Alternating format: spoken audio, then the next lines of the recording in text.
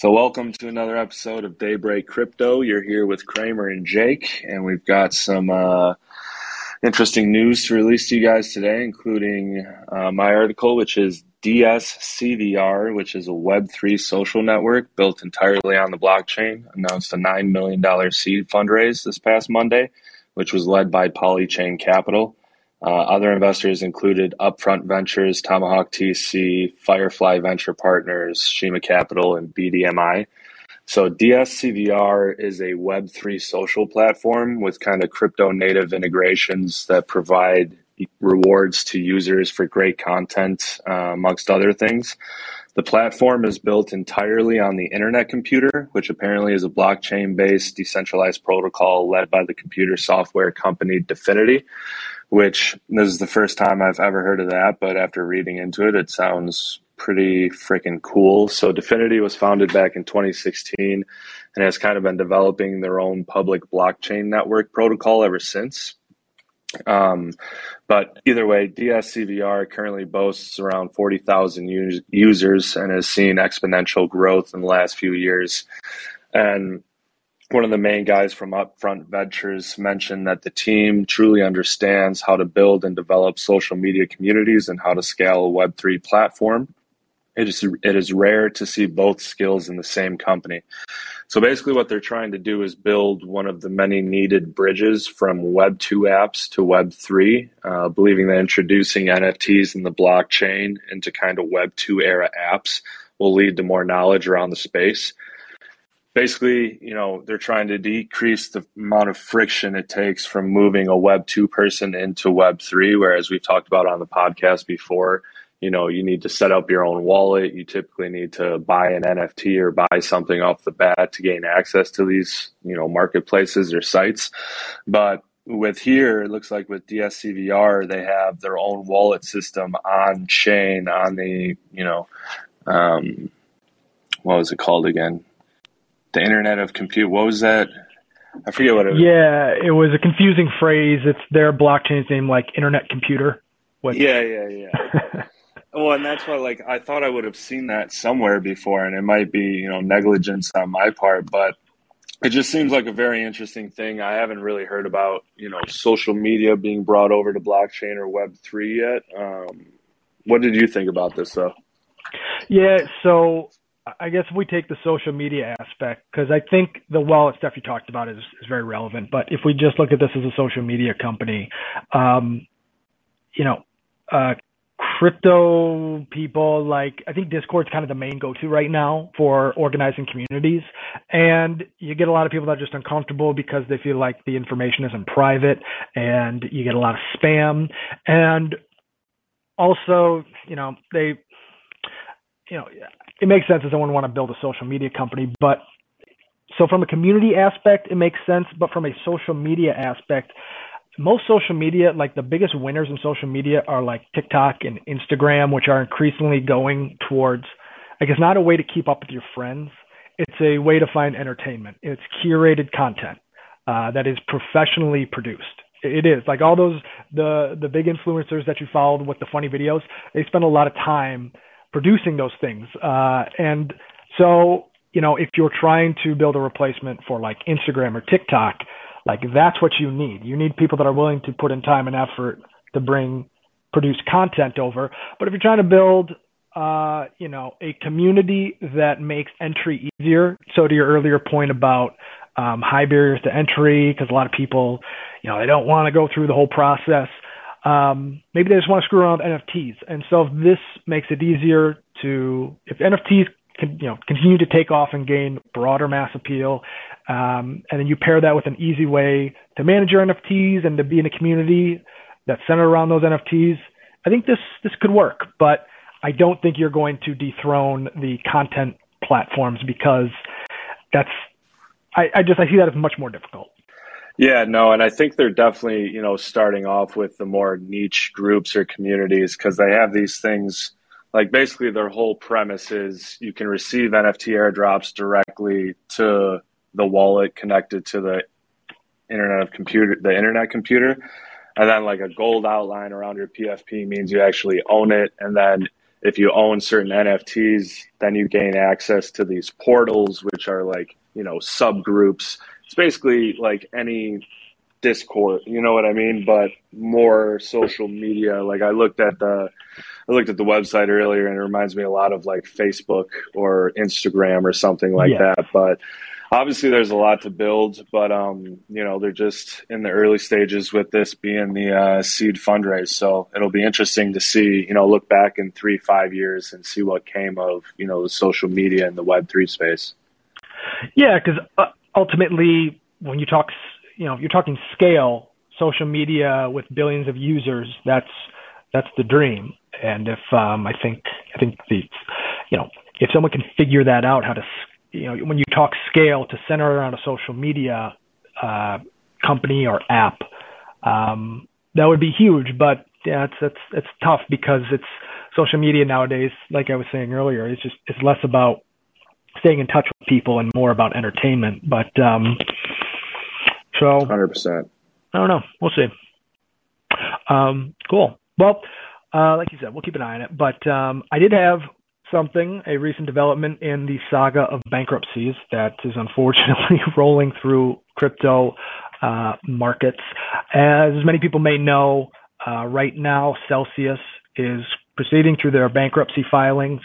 And a recent issue that's come to light is that they took a $840 million loan from Tether, who is probably the biggest stablecoin issuer in the world currently. Tether, by the way, recently regained their peg after losing it slightly but persistently for the last few months. But they're back to 1 for 1. To go back to their loan, they had lent Celsius $840 million. It was 130% collateralized with Bitcoin. And when prices started to drop and Celsius couldn't post more collateral, Tether liquidated the Bitcoin and recovered any potential losses. And eventually it resulted in a $100 million loss for Celsius. But that was kind of considered maybe the end of it. That was right before the bankruptcy proceeded. And the thing is, it was so close to the bankruptcy that it's kind of fair game if you're going by existing bankruptcy rules. There's kind of this 90-day rule where anything that happens within 90 days before bankruptcy is, you're not exactly out just because you got your business done right before somebody declared bankruptcy. So I don't want to go too far into the weeds, but there's an issue now on whether, Tether is considered a secured creditor. They lent money, their collateral they took, they were able to sell and recover because they were a secured creditor.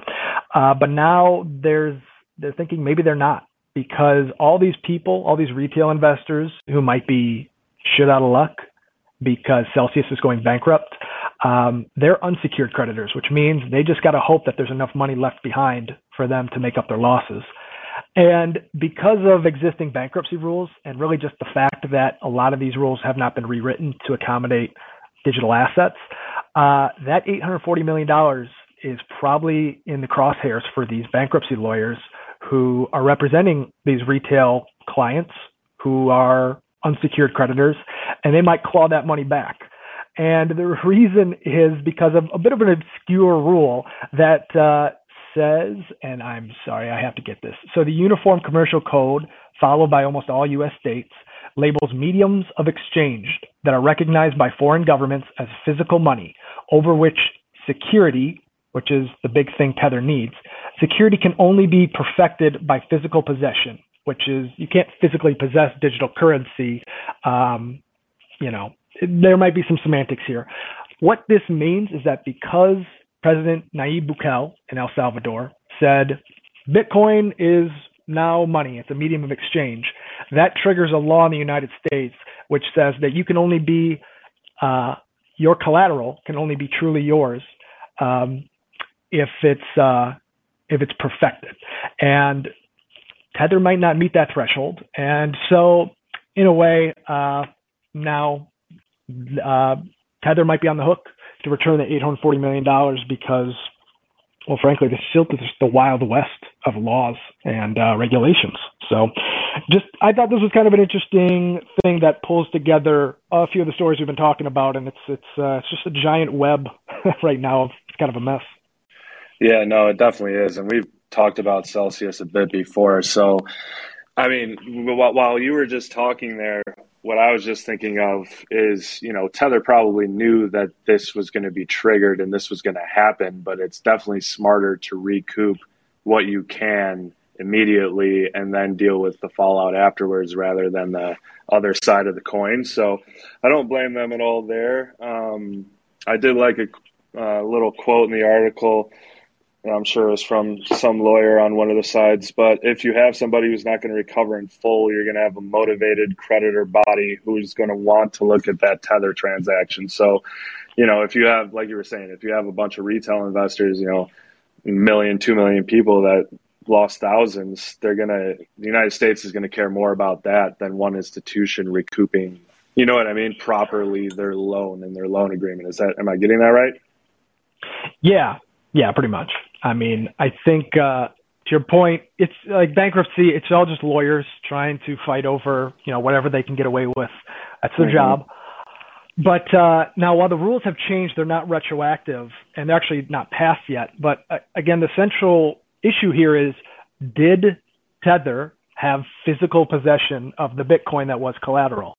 And honestly, that's I think going to be the main argument is, even if you, can you physically possess Bitcoin? Is possessing the hard drive that maybe it's on some cold storage, is that physical possession? Is it impossible to physically possess a digital asset?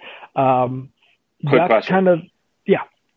So in that same vein, couldn't Tether say that they were obviously in possession of the Bitcoin because they were able to liquidate the collateral? They had. That's where I'm confused. Was it an intermediary that, was the middleman, or what? I don't really understand how this works, truly. Well, so they had access, they had the Bitcoin, they had possession, but the existing rules that were written before digital assets were a thing, really. In your hands. Yes, physical, because remember, you can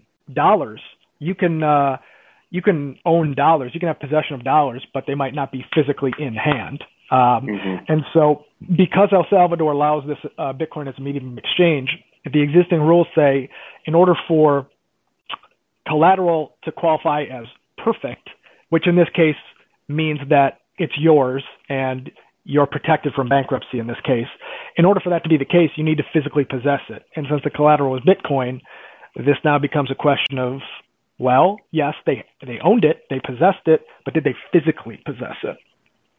Yeah. What are the chances that the El Salvadorian president knew what would play out just because of him doing that? I'm putting it at 5%.